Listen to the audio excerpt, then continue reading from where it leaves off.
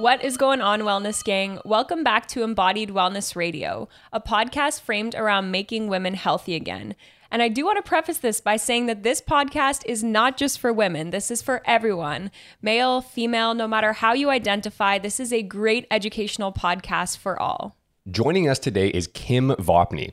She is a self-professed pelvic health evangelist and is known as the Vagina Coach. Add that to the list of things I never thought I would say in my life, but Kim is also a certified fitness professional who wants to end the suffering associated with pelvic floor dysfunction. She's a published author, a passionate speaker, and a women's health educator. Kim is the founder of the Pelvian Wellness Inc., a company offering pelvic health programs, products, and coaching for women in pregnancy, motherhood, and menopause. She also co-founded, grew, and sold a company called Bellies Inc., where she created the AB System, a revolutionary birth prep and recovery system for pregnant women. Her annual event, Kegels and Cocktails, has helped hundreds gain knowledge, and her Buff Muff app is ensuring everyone knows how to do Kegels and actually does them.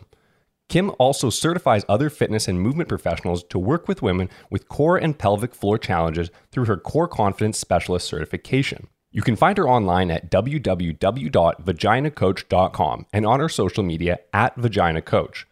And the notes for today's podcast can be found at embodiedwellnessco.com/blog/vaginacoach. Kim, welcome to the podcast. Thank you. I appreciate the lovely introduction. Thank you so much for having me. We're so excited to have you on, and this is an area where I have not explored that much. However, we're working with more and more women who are getting pregnant or wanting to get pregnant, and I feel like this is still a pretty taboo topic, right? And so a lot of women don't really understand how important pelvic floor health is just in general, but also for having a healthy pregnancy and for supporting your body postpartum. So we are so stoked to be able to share this with our listeners and just really spread the word on how important it is to have a healthy and able pelvic floor. No, I totally agree. And it's also like, I was almost more excited than Sarah to have you on when I first discovered you only like a couple weeks back, because I was like, this is something where my side of the business is Sarah does all the nutrition side of things. I do a lot of the training side, and we have more and more women coming to us, like Sarah was saying, who are looking to get pregnant. And I haven't put in years and years of experience into helping women through the pregnancy from the physical aspect side of things, for the physical fitness. So I got super excited and ordered your book, Your Pelvic Floor, which is your newest book of 3 that you've authored. So we'll talk a little bit more about that later, but can you tell us a little bit more about how you became the Vagina Coach? Yeah. Well, like when you said, when you said my name, the Vagina Coach, didn't think you would ever say that online. Well, I certainly didn't grow up thinking that I would be a vagina coach and, blatantly sharing all this very private information through social media. But at the end of the day, it's information that needs to be shared, and I think needs to be shared much earlier. So how I got into it was, if I go back all the way to 6th grade, I was watching a childbirth video as part of our sex education program. And I looked at that and said, nope, I'm not doing that. But I went home and I looked at my mom a little differently, and I looked at all the women in my life differently and said, well, they did it. And so I sort of grew up with this fear fascination about pregnancy and birth. And then when I met my husband and decided I wanted to start a family, I was really determined to have a different story than my mom. So she had had episiotomies, which is where they cut, called the perineum, part of the pelvic floor, for vaginal childbirth. And it used to be standard practice. She had incontinence, she had chronic back pain, she had a tummy that wouldn't flatten, she had a hysterectomy. So there was sort of this, again, path painted that pregnancy is really challenging, which it is to the body. But knowing what I know now, I think there's a lot of information that, had it been shared with my mom, or had I known what I knew at the time, then I think she could have avoided a lot of what she was dealing with. So anyway, I was determined to do everything I possibly could to have a different story than my mom. And my midwives had recommended a biofeedback device to me called the Epino. And Epino stands for no episiotomy. And it's a silicone balloon. It's attached to a pump, and you put the balloon inside your vagina, insert it or pump a little bit of air up. And then what it does is it gives you some feedback. So when you contract and relax your muscles, it allows you to see on the gauge what your pelvic floor is doing. And it can also do what's called perineal massage, which is essentially stretching the tissue. So introducing sensations that are trying to mimic what you experience in childbirth and prepare your pelvic floor. So that's how it started. I had a great experience with this product. I opened up an e-commerce store started preaching pelvic health, learned about pelvic floor physical therapy, met two other women. We formed that other company, Bellies Inc., that you mentioned in my bio, and was growing the two businesses for a number of years. And at the time, I was working primarily with pregnant women and new moms. And fitness doula actually was my original kind of brand, because I was a personal trainer and I had also trained as a doula. So I was doing that, but then more and more people were coming to me after the fact. And some people had never even given birth, saying, "Hey, I'm 45 years old and I'm dealing with this," or "I gave birth 5 years ago. Can you help me now?" And so fitness doula started to lose a little bit of its, it didn't resonate with the people who were, say, in perimenopause or menopause, especially the people who had never given birth before. So I knew I needed a little bit of a brand change. And I think it's about 5 or 6 years ago now, I was speaking to a group of women entrepreneurs at a conference. It was the Mompreneur Conference, and we had all sorts of business coaches speaking to us. And then I came up and did my talk. And when I came up on stage, I joked, "Well, now you have a vagina coach for your business." So it was a joke, but it was a light bulb moment where I said, that's it. It's a word that nobody likes to say. It brings attention to the exact part of the body that I want people to be paying attention to. And it also makes people stop and just say, "Did I just hear you correctly?" So I said, all right, that's my new handle. So that was, again, 5 or 6 years ago that it kind of made that switch to the Vagina Coach, because really what I do, as much as it started with pregnancy, and that is a huge contributor to pelvic floor challenges, the conversation needs to span through our entire life, to our all different life stages. Sarah and I have been kind of joking around about how kind of weak our society have really gotten, and we're not very good at dealing with the discomfort. And I only just found out that actual painkillers for when you're going into childbirth only started coming into effect into the early 1900s. And even then, just before that, they were actually using chloroform to help sedate people when going into pregnancy. And I start thinking about how strong women had to be before then. It is magnificent. And just the entire biological processes that women have to go through as compared to us very simple men, I have so much respect for it. And that's why I'm so excited to learn more about this and also share this with more men. And hopefully we have male coaches who listen to this and are excited to hear about this. But before we get into anything like over detailed, let's break it down right to the beginning for people who don't quite understand some of the more basics of what we're going to be talking about. So can you just explain to us, what is the pelvic floor? Yeah, I'll use my models because I know you have a video here, so I have lots of little demos here as well. So this is a pelvis. This is a female pelvis, and male and female anatomy both have a pelvis. It's a slightly different shape. So in the female pelvis, it's a little bit wider. The male pelvis is narrower and a little bit higher. In the female pelvis, we also have 3 different openings. So this is now, if you can imagine that this is a person laying down on their back, and you can see the anus, you can see the vulva, you can see the opening of the vagina and the opening of the urethra. So we have 3 openings. We also have a uterus on the inside in terms of organs. And so because of the shape, because of the number of openings, because we have a uterus that can grow and birth babies, we face, and because we go through hormonal changes, menstruation, all sorts of things, we face additional challenges compared to people with male anatomy. So the pelvic floor, whether you have male or female anatomy, is a group of muscles that close off the base of the pelvis. So we have a bony scaffolding of hip bones, we have our spine, we have our sacrum, we have the tailbone, but then we have the muscles that actually attach to the point. So pubic joint, sits bones, and tailbone. There's 3 layers of the pelvic floor. The first one is primarily superficial. It's primarily sexual response oriented. Second layer, primarily responsible for managing these openings. So keeping them closed when we don't want something to come out, or allowing them to open if we want something to go in, or in the case of childbirth, come out of the vagina. And the third layer is primarily responsible for organ support. So mine are a little bit shifted here, but bladder, uterus, rectum.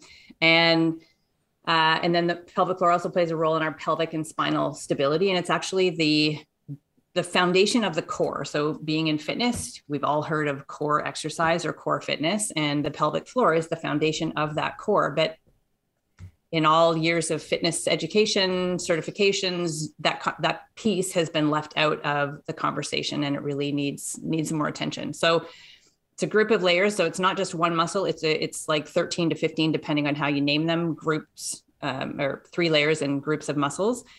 All of those jobs that they have are really, really important. So again, why have we not been told earlier in our life about the importance of this part of our body and the fact that we are females, we will go through menstruation, we will go through hormonal fluctuations. The majority of us will be pregnant and give birth at some point. We will all go through menopause.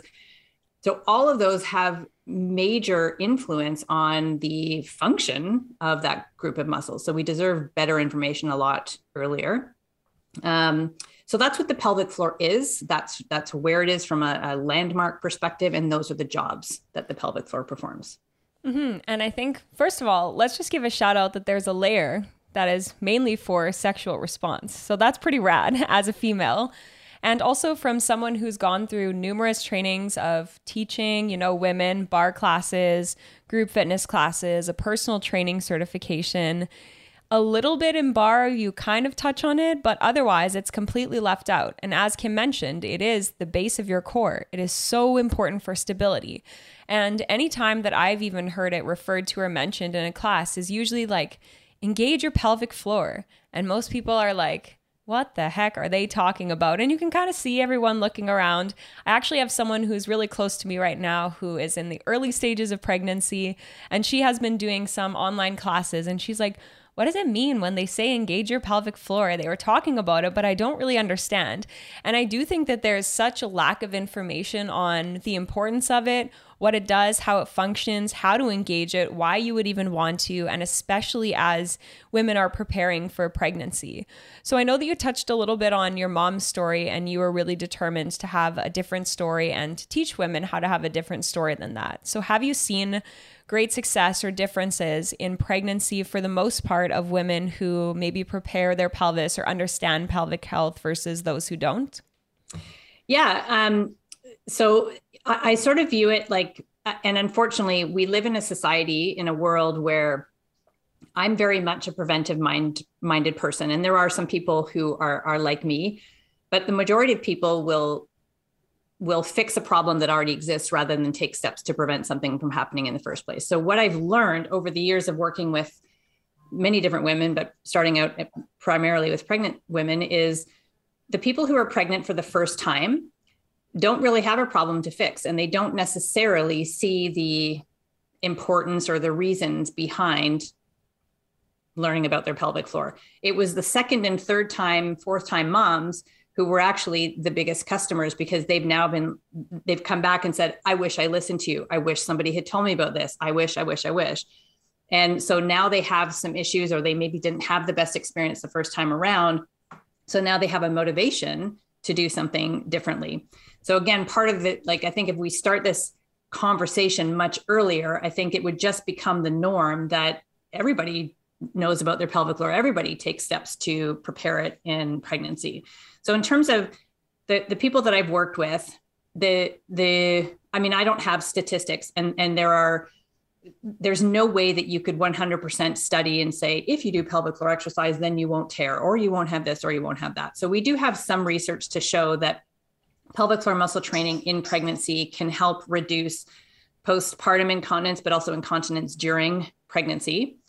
And then we also have research to show in the early weeks postpartum as well, the people who are starting it pelvic floor exercise are more likely to regain function and less likely to have long-term lingering effects. So we do have some research to support that. Kegels are one form of pelvic floor exercise, and there's a lot more that goes into pelvic floor wellness or pelvic floor fitness than just Kegels, which is what most people have heard about. And especially in pregnancy, while Kegels do play a role, in my opinion, it's actually more important to learn how to relax the pelvic floor. And I would say that this is true for people who are not pregnant as well. A lot of people interpret their symptoms as weakness, and weakness being laxity. But we can have overactivity in muscles that contributes to weakness. So sometimes people actually become stronger and overcome their symptoms when they learn how to relax. So in pregnancy, part of what I do is teach people how to connect with their pelvic floor, understand where it is, understand how to access it, understand all of its jobs, but also have them appreciate that a vaginal birth is an elimination, like pee and poo. We need our muscles to relax to allow something to come out of our body. And if we are constantly just squeezing or just trying to contract and engage the pelvic floor the entire time, we might build up overactivity in the muscles. So there's less the muscles kind of lose, they're hindered in their ability to ease and to allow and to relax and release tension. So to answer your question, I mean, in my experience, the people that I work with who go through and are educated, they first of all go into their birth feeling a lot more confident. They are usually more mobile, more dynamic, meaning they're moving around more in their pregnancy, which is beneficial. And they also know what to do in the early stages postpartum from a recovery perspective. So those three things make a huge difference compared to the people that kind of go in saying, well, everybody else does it. I think I'll just go with the flow and see what happens. Mm-hmm. So I actually had a teacher, a professor, and she was the first person who I'd ever hear talk about pelvic floor health. And she brought it up in class. I think it might have been a Chinese medicine class. And she said to start noticing when you go pee, if you're like pushing out like a spaz, your pee, and if you can just sit there and relax, because most people don't. So would you say that like the way that we do that as females and just all of the tension we hold is also in daily activities such as like peeing, or when we get super tense and we clench our butt cheek and everything just starts to tense up? Does that also play a role in overall pelvic health? Contribute to pelvic floor. It's not just Kegels. We just think about do exercise, pelvic floor exercise as Kegels, and that's it. But if you think about, so strategies that I see that are very common, one of them is if you don't want to have to if you don't want to have to go to the bathroom. I don't want to get a strong urge because I'm not going to be by a bathroom, or I don't want to have to, worry that I'm going to leak in my exercise class, or I've got my baby with me. I really don't want to have to go into a public restroom, then people will start to avoid drinking water. So their logic is, well, if I don't drink anything, then there won't be anything in my bladder to leak out or to give me urges to have to go to the bathroom. But what happens is the urine becomes more concentrated. We become dehydrated. The urine's more concentrated. That's irritating to the bladder. So the bladder is going to signal you more frequently and more strongly to get that out. So we have people who have these behaviors that think that they are doing something helpful, but they're actually starting to contribute to challenges. So that's one thing. You mentioned clenching the butt cheek. So if you are sitting a lot of the time, especially if you sit in sort of a hunched, like tucked under position, or... That's me. I'm just going to call myself out. That is me. Not alone. You're not alone. Very common postpartum. So when we are pregnant, we have this shifting center of gravity. Obviously, the belly is growing out in front of us. And initially, there's sort of a tilting forward of the pelvis. And then what happens is we start to kind of unconsciously lean back to counteract that weight. And we start to grip a little bit more on our butt muscles and in our pelvic floor. So it's common postpartum to have very flat glutes and to have kind of like, very grippy pelvic floor. And that's like, it's like the body's way of managing the changes that have happened to our core control mechanisms while we're pregnant, with all the stretch of the muscles, the movement away, the diastasis that's happening, the additional load on the pelvic floor, all of that is happening as well. Fear, trauma, falls, so many things can contribute to tension in the pelvic floor. And then of course, some of that can create symptoms. And then those people, again, interpret those symptoms as weakness and laxity. So they must have to do more Kegels. And then that can sort of compound the issue, really. So yes, so it's super common for people I think it's more common actually for people to have to learn how to relax first before they start adding in the pelvic floor activation. Mm-hmm. So if someone did have poor pelvic floor health, what are some of the main challenges or symptoms they would come across? Incontinence is definitely one of the most common, and it's the one that we would hear about the most through media. So we see lots of pad companies telling us that it's just part of being a woman, that we just have to put a pad in and carry on, and we can get on the back of a motorcycle with a very handsome man and be confident.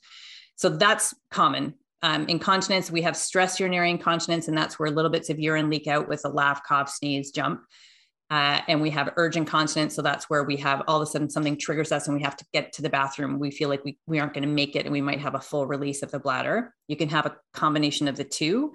You can also have anal incontinence. So that's where gas or stool would leak out. Obviously, a lot more life altering.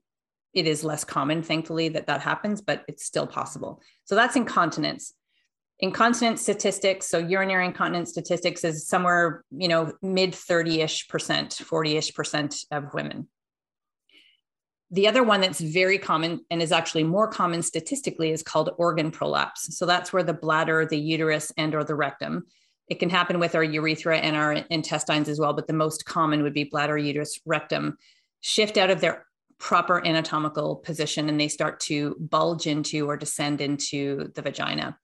And statistically, it's about 1 in 2. So 50% of women will have some degree of prolapse, and early stage prolapse is often asymptomatic. So a lot of people have no idea that they have it, which is, you could argue that that's a good thing. You don't know you have it. It's not bothersome. But it's one of the reasons why I think it's so important to have screening with pelvic floor physical therapy every single year. So you can catch it at an early stage and be in a better position to manage it, prevent it from getting worse, and potentially even improve it or reverse it. So that's pelvic organ prolapse. Pelvic pain, we also, it's very common. So pelvic pain is where it could be pain in and around the vulva. It could be pain with sex, could be pain in the tailbone, pain in the pubic joint. Like there's lots of different types of pain that would fall under pelvic girdle pain. I didn't talk about symptoms with prolapse. So many are asymptomatic, but some of the more common symptoms would be low back pain, feeling like you have something like, it's like you could feel a tampon. You feel like there's something inside you. Difficulty starting the flow of urine, difficulty completely emptying your rectum during a bowel movement, sometimes discomfort with insert of sex, feeling like a sense of dragging or heaviness, like you kind of feel vulnerable. You feel like something's going to fall out almost. If you menstruate, difficulty inserting a tampon or tampons or menstrual cups getting pushed out. So those would be the most common symptoms associated with prolapse.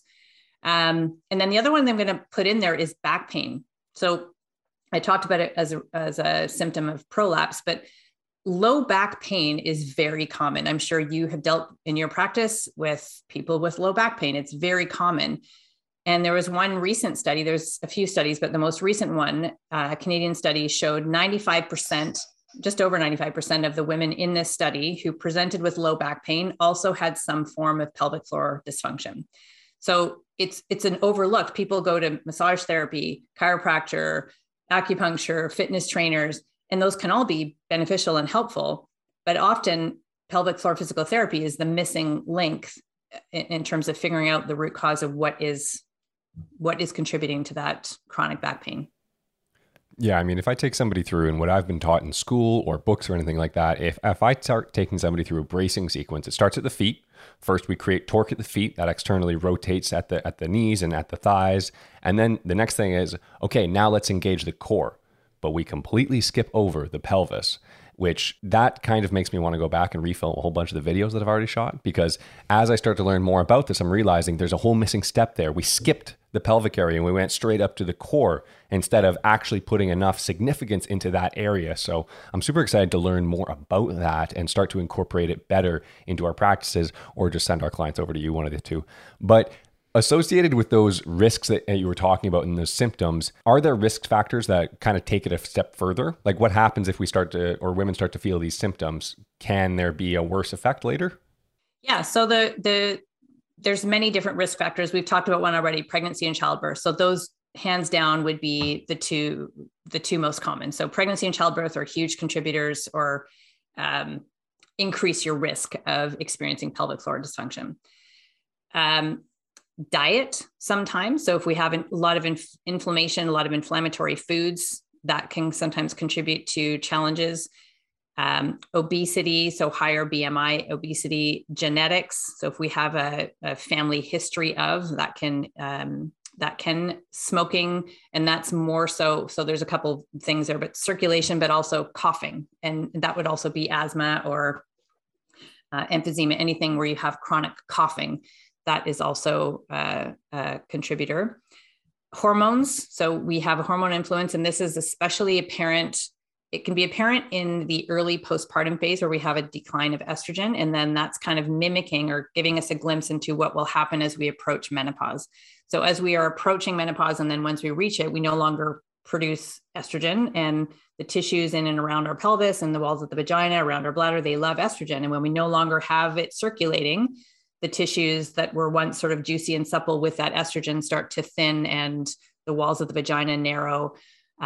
So hormones are another piece, another risk factors. Yeah. So those would be kind of the more common one. It could be, we have conflicting research with regards to exercise. So we have some literature that would show chronic heavy lifting, and that doesn't necessarily have to be fitness heavy lifting. It could be people like mail carriers who carry around a heavy weight every single day for their jobs. That would be an increased risk. There have been some studies to look at CrossFit and long distance running. So we do have some literature to show long distance running. So people who are running consistently every single day for longer periods of time have an increased risk. It was interesting looking at running and CrossFit. A lot of people thought that CrossFit was actually going to be contribute to more symptoms or more issues. And it was actually the long-term running. So that was interesting. That was fairly recent research. So I wouldn't say that heavy lifting is bad for your pelvic floor, but it has been shown to, especially if people are doing it for longer periods of time, it has been shown to potentially be a contributing factor as well.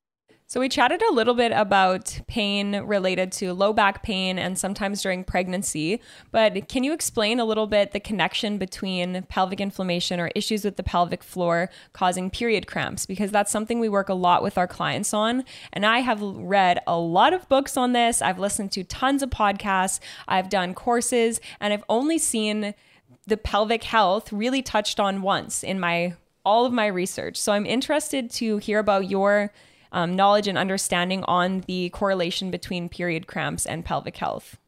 There's lots in there. So endometriosis is one big contributor that's been getting a lot more awareness, I would say. So endometriosis can be a contributing factor. Adenomyosis, which is sort of like a sister of endometriosis, can be a contributing factor. Organ prolapse. So we talked earlier when the organs have shifted out of their optimal position. There's that influences the tension on the muscles and also the ligament, the structures within the pelvis.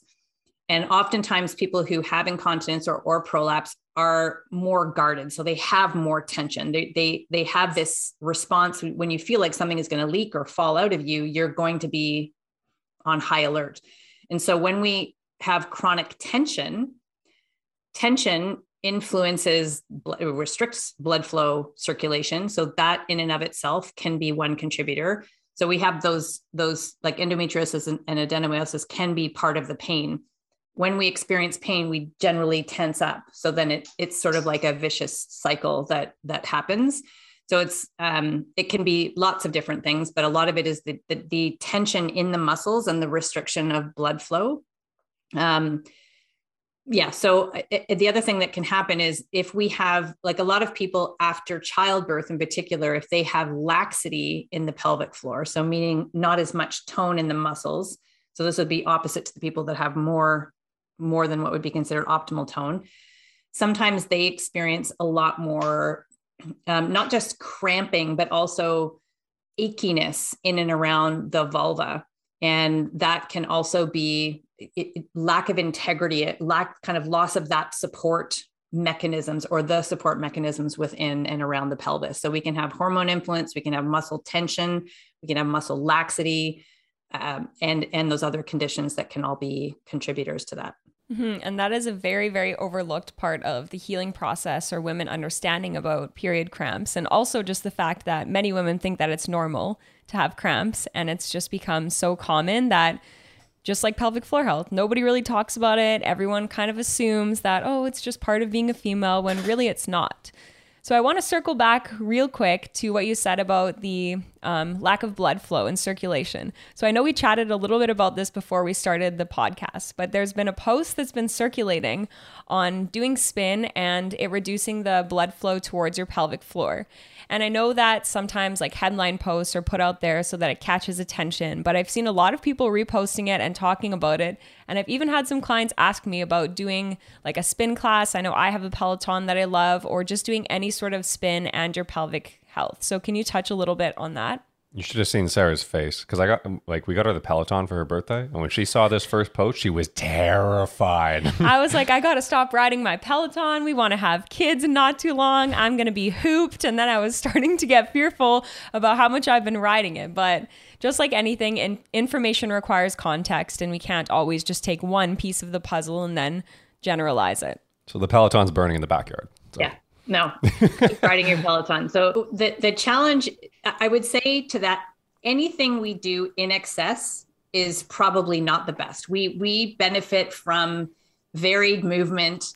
So if you are, we have some research that looks at cyclists who are spending lots of time in the seat, long distance cycling, but there is restriction of blood flow and circulation. There is sometimes interference with the nerve, specifically the pudendal nerve. Pudendal neuralgia is very common in long-term cyclists. So it's not to say that cycling is bad for your pelvic floor. We can't say that. But if it's something that if that's your main form of exercise and that's all you're doing, then you're probably at maybe a bit of an increased risk there. But I wouldn't say that you should stop riding your Peloton or stop going to spin class because you're going to do damage to your pelvic floor. Absolutely not.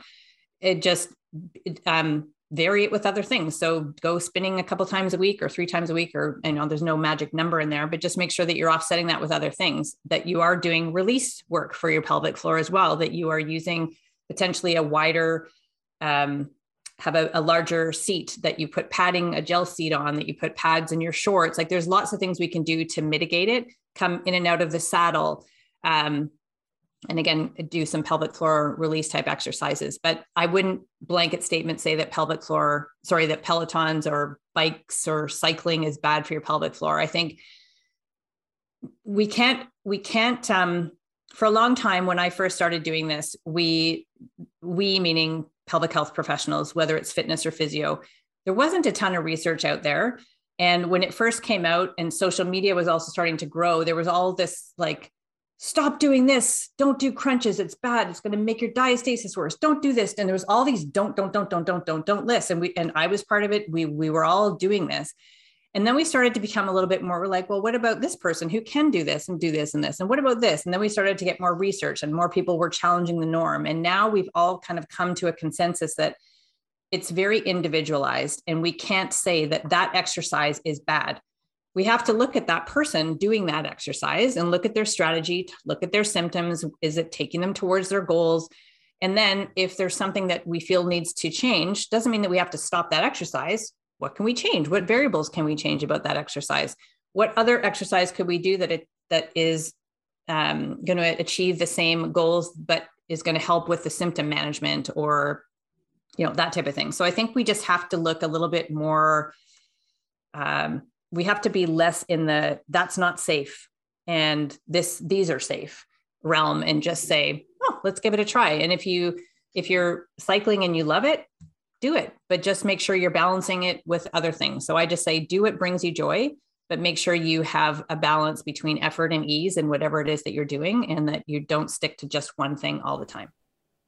So let's say you are that beautiful woman who finally got on the back of the Harley, and Jason Momoa is driving that Harley down the road, and you're having a great time, but then all of a sudden you start to feel you can't hold it and you pee on the back of the Harley.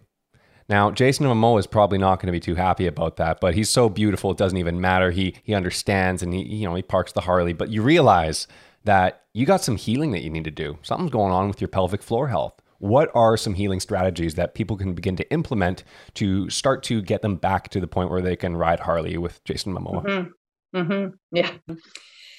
So a couple of things that I would say there. One, if you are with Jason Momoa or whoever you're with, doesn't matter. If you are in a partner relationship, it's important that you talk about your symptoms and what you're dealing with your partner. There's a lot of relationship breakdown that happens as a result of pelvic floor dysfunction. So people who are experiencing it will start to withdraw because maybe they experience pain. Maybe they're afraid of leaking. Maybe they're afraid of their partner seeing or feeling something. And so they just start to avoid. The partner then interprets that as, I'm doing something wrong. They don't love me anymore. They don't want to, so we need to have open lines of communication as a baseline. The other thing is, you're not alone in this. And there are so many options for help that are not Band-Aid approaches like pads. So pads, in my opinion, are something that can provide temporary support, relief, while the person is seeking treatment. And that's the part that's left out of messaging. We are given the impression that this is for the rest of our lives. And if people accept that, they could spend between $20,000 and $50,000 over their lifetime on pads, which is not okay. Yeah.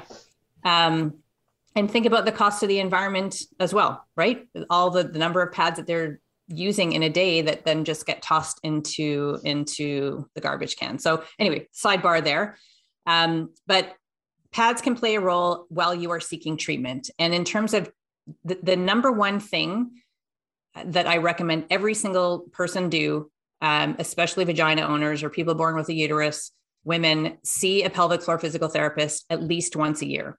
And I always equate this to our oral health, where we have been conditioned from a young age to brush our teeth twice a day, floss, go see the dentist once or twice a year for a checkup. And we go, even if we have no toothache or no signs of any issues, we just go because that's what we've been told we're supposed to do. And if we're told at an early age that we have this amazing group of muscles and they are responsible for all these incredibly important jobs, and that we are going to menstruate, and that we're going through hormone fluctuations, and we'll probably be pregnant at some point, and we're going to go through menopause, that means we need extra attention and extra care. Here's the exercises you can do. Here's the lifestyle strategies that are important. Here's the care provider that you see once you become sexually active. So that's a general age in terms of starting that. But pelvic floor physical therapy is hands down, in my opinion, the non-negotiable. It is the best first line of defense that we all have. We go and we have usually about an hour, an assessment, a whole body assessment, looking at breath work, looking at movement mechanics. And a small portion of that will also be an internal evaluation using gloved fingers. It is nothing like a PAP. Everybody starts to squeam because nobody likes their annual PAP.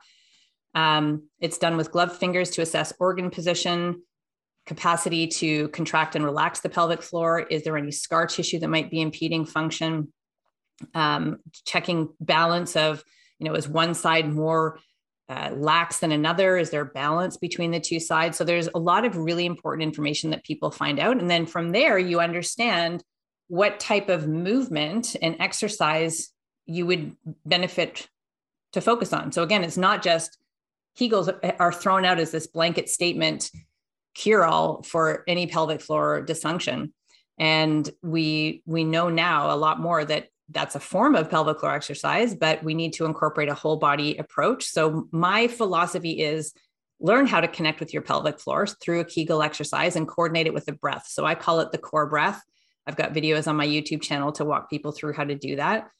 And then take that and incorporate it into movement. So squats, bicep curls, push-ups, pretty much any movement you can imagine. If we can harness the pelvic floor and our breath in that movement, not only are we turning most exercises into a core exercise, but that's our power center. So we can often start to lift heavier or move more efficiently when we can do that.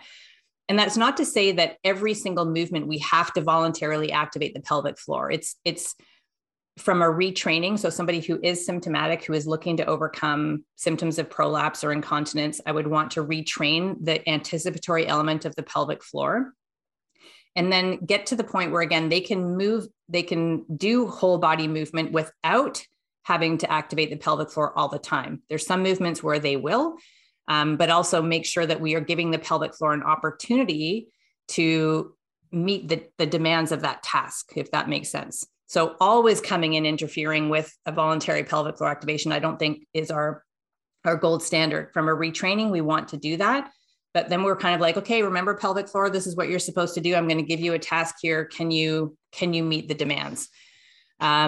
So pelvic floor physical therapy, whole body movement, incorporating the pelvic floor, diet and lifestyle. So looking at removing bladder irritants, making sure you're hydrated, taking out inflammatory foods, making sure you're eliminating efficiently, meaning pooping every single day without straining. Constipation is a huge contributor to pelvic floor dysfunction. So we need to get on top of that, and move in varied ways. Make sure we have a balance between the effort and the ease. So Wellness Gang, Kim is obviously a wealth of information, and I'm going to be trying to be going a lot harder on the podcast notes for this podcast and any in the future, because I feel like there's like 6 blogs we can write just in this podcast alone. So for the videos that she mentioned or anything else in the podcast, check out embodywellnessco.com/blog/vagina coach to pick up any of the information that we've talked about today. And something else that you mentioned that I think is really important is this communication with your partner. And we see this a lot of the time with just overall like menstrual cycles as well, where we as females don't necessarily know what to do or what we need or even how to help ourselves with the issues we have going on, right? So as you mentioned, someone might be having incontinence or having maybe pain with sex, and they think that they're the problem and that it's just something they have to deal with. And they aren't necessarily open or aware of the fact that it doesn't have to be like that. And there are ways to support ourselves. And I think that that also contributes to the disconnect is I, as a female, don't necessarily know what's really going on. And then I draw back a little bit. And so it's hard for me to talk about something that I'm not even fully aware of, like what's going on or how to help myself or if I can help myself. So what would you say are some ways for females that they'd be able to communicate with their partner if they're not fully sure what's going on, or just to open up that line of communication? Mm-hmm. You're so right. And we deal with a lot, and this isn't a pity party, but just there are a lot of changes that happen within the female body that we need to manage. And a lot of it comes down to lack of education and awareness. And when you don't know what's going on, or when you think you're the only one, or when you're embarrassed about it, or you're ashamed, or maybe you've been dismissed by a care provider because that's just normal, then you're most likely going to start to withdraw, and then you start to become. You feel like you're not worthy. You feel like it's your fault. You feel like you're doing something wrong. All that. There's a lot of emotion and a lot of, I don't know, I'm thinking of a different word, but there's fear and shame and embarrassment. And then if we are thinking it's our fault, and if potentially we're in a partnered relationship and that person is feeling some sort of,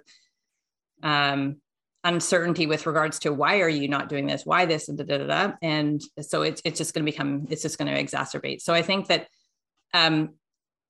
it comes down to that education and knowledge, and many of us, you, myself, lots of people are out there trying to preach. So hopefully we go beyond headlines and social media, and people are actually getting, and I know that it's happening. I hear from lots of people who follow me.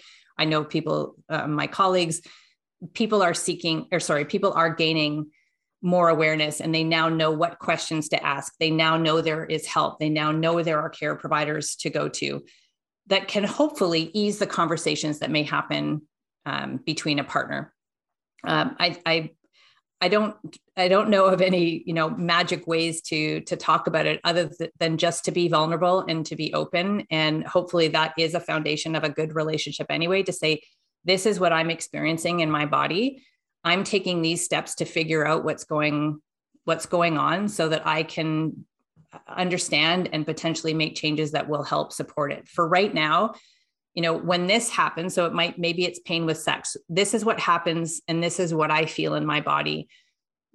Maybe it's a position change. Maybe it's a time of day change. So people who experience prolapse typically are more symptomatic as the day goes on. So maybe they change so that they are more morning, have morning intimacy as opposed to later in the day. So looking at, kind of like with movement, looking at varied ways, looking at things what variables can we change here together to work on this? And I need your support while I am seeking out this treatment. So this is what I'm doing to try to help myself. This is what I would benefit or need from you while I'm going through this. And it really, I said we, because it kind of is a we thing. If you are in a relationship with a person what one person is experiencing is within their own body, but it's you are in a partnership. And I think we need an opportunity to share in that knowledge seeking, and maybe even have the partner come to the assessments to understand, so that they can hear also from the therapist. So a lot of my former business partner is a pelvic floor physical therapist, and she has husbands, partners coming in all the time to understand. She's even had women who bring their teen daughters in so that they can see what's happening and they can also learn. And I think that's a big step that can help too, because the person experiencing it feels validated, and the person who is the partner can also hear from another person's perspective, and maybe even get some knowledge with regards to things that could change. Is that helpful? Mm-hmm. Absolutely. So now that we're kind of on the back half, the late night radio show part of the podcast, let's talk about another intimate topic that I think we've already talked about it a little bit, but let's dive a little bit deeper into sex. What role does pelvic floor health play on sex? Past what we were just speaking about as far as like in relationships, what does the actual physicality part of the pelvic floor have to do with sex? A lot. So we have the pleasure. It's how we either experience or don't experience pleasure, and the muscles can contribute, to our capacity to experience pleasure or not. Our pelvic floor can play a role in potentially allowing something to be inserted if we want that to happen or not. People who maybe have fear or trauma, or maybe have overactivity in the pelvic floor, they may not even be able to accommodate something even as small as a pinky finger to be inserted. So there's lots of things that can contribute to the inability to experience all the different types of intimacy or sex with somebody, or even on their own. And that's another piece in there. Sex doesn't have to be with another person. We can explore our own bodies. We can have self-pleasure. And that's something that, again, there's a lot of taboo associated with. So from an insertive sex perspective, we need the pelvic floor muscles to be able to relax, to allow something to come in. So when I was talking about that second layer that manages the openings, in insertive sex, we need the muscles to be able to relax, to allow something to come in. And if we can't experience that, then we may not be able to experience insertive sex, and we may not be able to have the blood flow and circulation that could allow us to go through the arousal stage and potentially reach climax as well. You can have anal sex. So there are some people who participate in anal sex, and the same thing applies there. We need to have the capacity for the muscles to relax, to allow something to come in. So those are kind of the main things. The muscles contribute to either having the capacity to relax or the capacity to contract. An orgasm is actually involuntary contract and relax cycles of the pelvic floor. And if we aren't able to relax enough to be able to allow blood flow and circulation, then the pleasure may not even be able to be sensed for us to get to that point, if that makes sense. So the other piece that I'll mention, so that's kind of like the structure, I guess, but the other piece is the mental. If we feel like, so there can be a distraction, like, is my vagina tight enough? Does my partner, can they feel it? A lot of people feel this after giving birth. They feel like they're too loose and their partner doesn't feel anything. Can they feel my prolapse? Am I going to leak urine? And then, so you're kind of going, you're not present in that moment. You're thinking about all of these other things, usually to do with your own body and potentially the interpretation of that other person. So that can also then interfere with your capacity to enjoy, experience pleasure, experience an orgasm. So we have the physical and we have the mental component. And I'm not a sexual health counselor per se, but I can help people understand what might be mechanically, so kind of looking at the biomechanics of it, or mentally influencing their capacity to enjoy or not enjoy the moment. So sex is obviously a sweaty topic, but so is exercise. What role does your pelvic health play in exercise? Huge. So we've talked about it being the foundation of the core. It's a place where we can derive our power. The thing to consider is the people who have incontinence, the people that have prolapse, the people who are dealing with pain, they may be avoiding exercise. So they have maybe stopped running. Maybe they don't go to boot camp classes. They don't ride a Peloton anymore. They don't do things because they think that it's going to make their pelvic floor challenges worse. So that's one piece that we have to address, that there's increased risk of other health challenges because of the people that have stopped moving because of their pelvic floor challenges. And again, thinking that it's normal, thinking it's just something they have to put up with, not knowing that there's care. There's also people that, if we go back to that list where we were saying like, this is not safe, this is not safe, this is not safe, there still exists a lot of that thinking that I was told I can't do crunches, I can't do planks, excuse me, I can't do rotations, I can't do this, I can't run, I can't jump, I can't. So there's a lot of people now working out in very restricted movement patterns who then can start to create issues. And we were talking about not having the variety anymore. Just like we need a varied diet, we need lots of different vitamins and minerals and nutrients. We benefit. One of my favorite teachers, her company is Nutritious Movement, and she talks about movement being like our nutrition, and we need movement snacks, we need movement nutrients. So we need movement in a variety of ways. And a lot of people have avoided either exercise altogether or specific movements because they think that's going to make things worse. But we know as movement professionals, our bodies get stronger when we introduce a load that is harder than what we did before, that the muscles need to adapt to and build themselves stronger so that next time it happens, we can manage it, right? That's a very simplistic way to say that. The pelvic floor is a group of muscles. We have slow twitch fibers, we have fast twitch fibers. We need to train it in a dynamic movement in varied ways with different loads so that it's given an opportunity to be able to become stronger. So the basics is learning how to activate the pelvic floor, learning the importance of it, how to connect it with the breath, then add it into movement, and then start to, like any sort of progressive loading, how do we make that harder? I have a series of 8 exercises that I call the Core Confidence exercise program. It was initially designed for postpartum recovery. And it was taking the first 8 weeks postpartum and gradually increasing demand with pelvic floor centric or pelvic floor initiated movement. How can we then take those? So the movements are the core breath, which is the very first one, bridge exercise, clams, bent knee lift, a seated march on the stability ball, squats, lunges, and a standing one leg transfer. I didn't make those exercises up. They're all over the place, but we've applied the pelvic floor engagement to it. And then we can look at, say, how can we make the bridge harder? How can we make the clam harder? How can we make the squat harder? And then we progressively load it so that we give them lots of opportunity to improve. So talking about movement snacks and nutrients, obviously y'all have listened to our podcast. You know, I love talking about nutrition. It is my passion.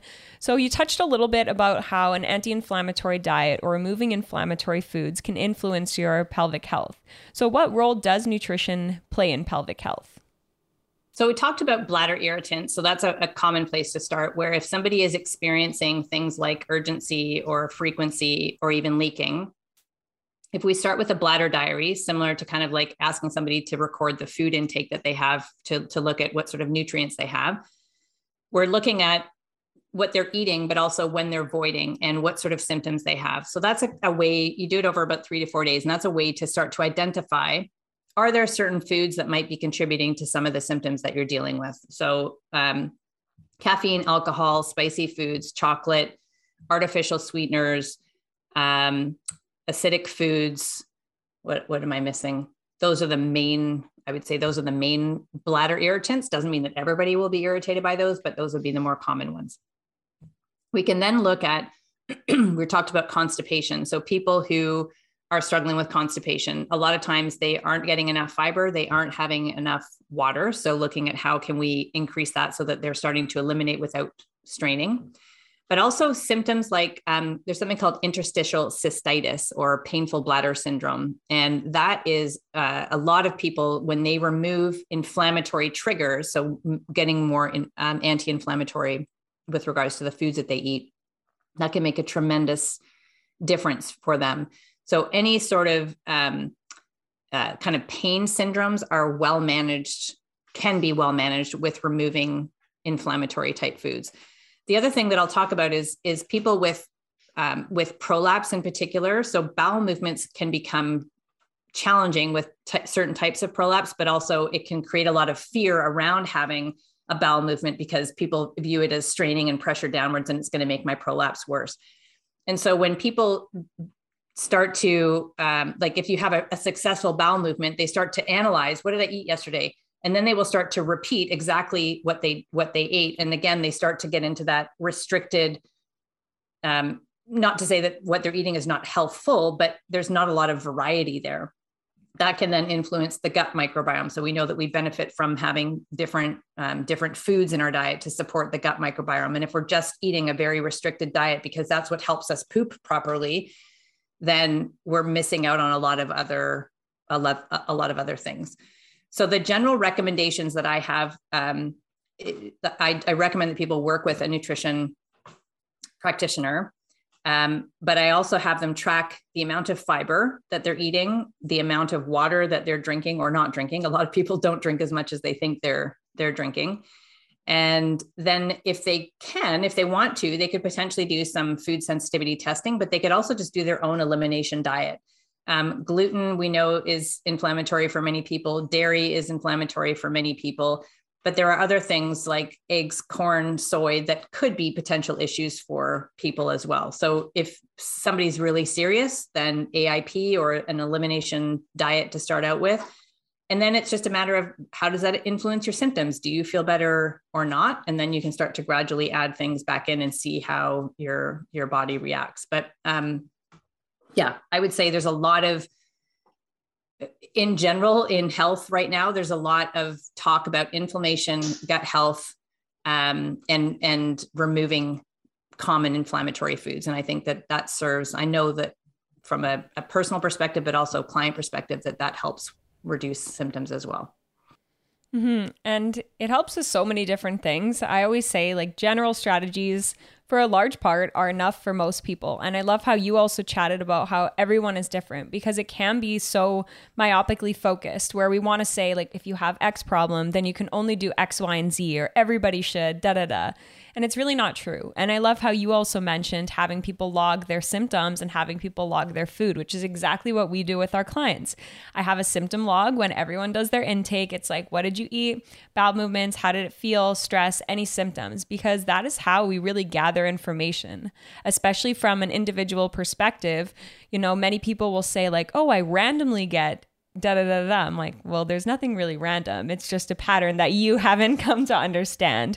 And so it is so powerful for anyone listening to this to take notes, right? Be your own detective. This is what I do when I'm looking at client logs, but we actually talked about this on our podcast as well. You can do this. Anyone can do this for themselves. Write down what you're eating, how much water you're drinking, even sleep, stress, movement is also information we gather from our clients. And then look at your symptoms. And all you're doing is identifying patterns. If something isn't going well for you, cool. Pull back a little bit. If you have certain things that are going really well or improve your symptoms, cool. Do a little bit more of that. But again, it doesn't have to be black and white, never this, always that. It's about experimenting with our own bodies and really being our own detectives to understand what things move us forward towards our goals and what things maybe aren't supporting our health at this time. Kim, there is professional and then there's professional. And then there's Kim. And exactly. And honestly, thank you so much for coming on today, because you are as far as I know, the best of the best in what you do. You are the Vagina Coach. So if anybody hasn't gone and checked you out yet, check her out on Instagram at The Vagina Coach or vaginacoach.com. Right here in front of me, I've got Your Pelvic Floor, a practical guide to solving the most intimate problems. Kim's third book. She didn't ask me to promote that. I'm reading it right now, so I figured I'd promote it to you guys. And I think the next step for me is both Sarah and I are going to be taking your certification course because I'm fully bought in. Thank you so much for coming on today. Is there anything else you'd like to say before you go? Light bladder leakage is not just part of being a woman, and there is help. You don't need to accept PADS as your destiny. And I appreciate you both having me. Thank you so much. Thank you so much. That's a wrap, folks. We'll see you next time. Thank you for listening to today's podcast. This podcast provides general information and discussions about health and related subjects. The information and other content provided in this podcast or any linked materials are not intended and should not be construed as medical advice, nor is the information a substitute for professional medical expertise or treatment. If you or any other person has medical concern, you should consult with your healthcare provider and seek other professional medical treatment. Never disregard professional medical advice or delay in seeking it because of something you may have heard on this podcast or any linked materials. If you think you may have a medical emergency, call your doctor or emergency services immediately. The opinions and views expressed on this podcast are of no relation to those of any academic, hospital, health practice, or other institution.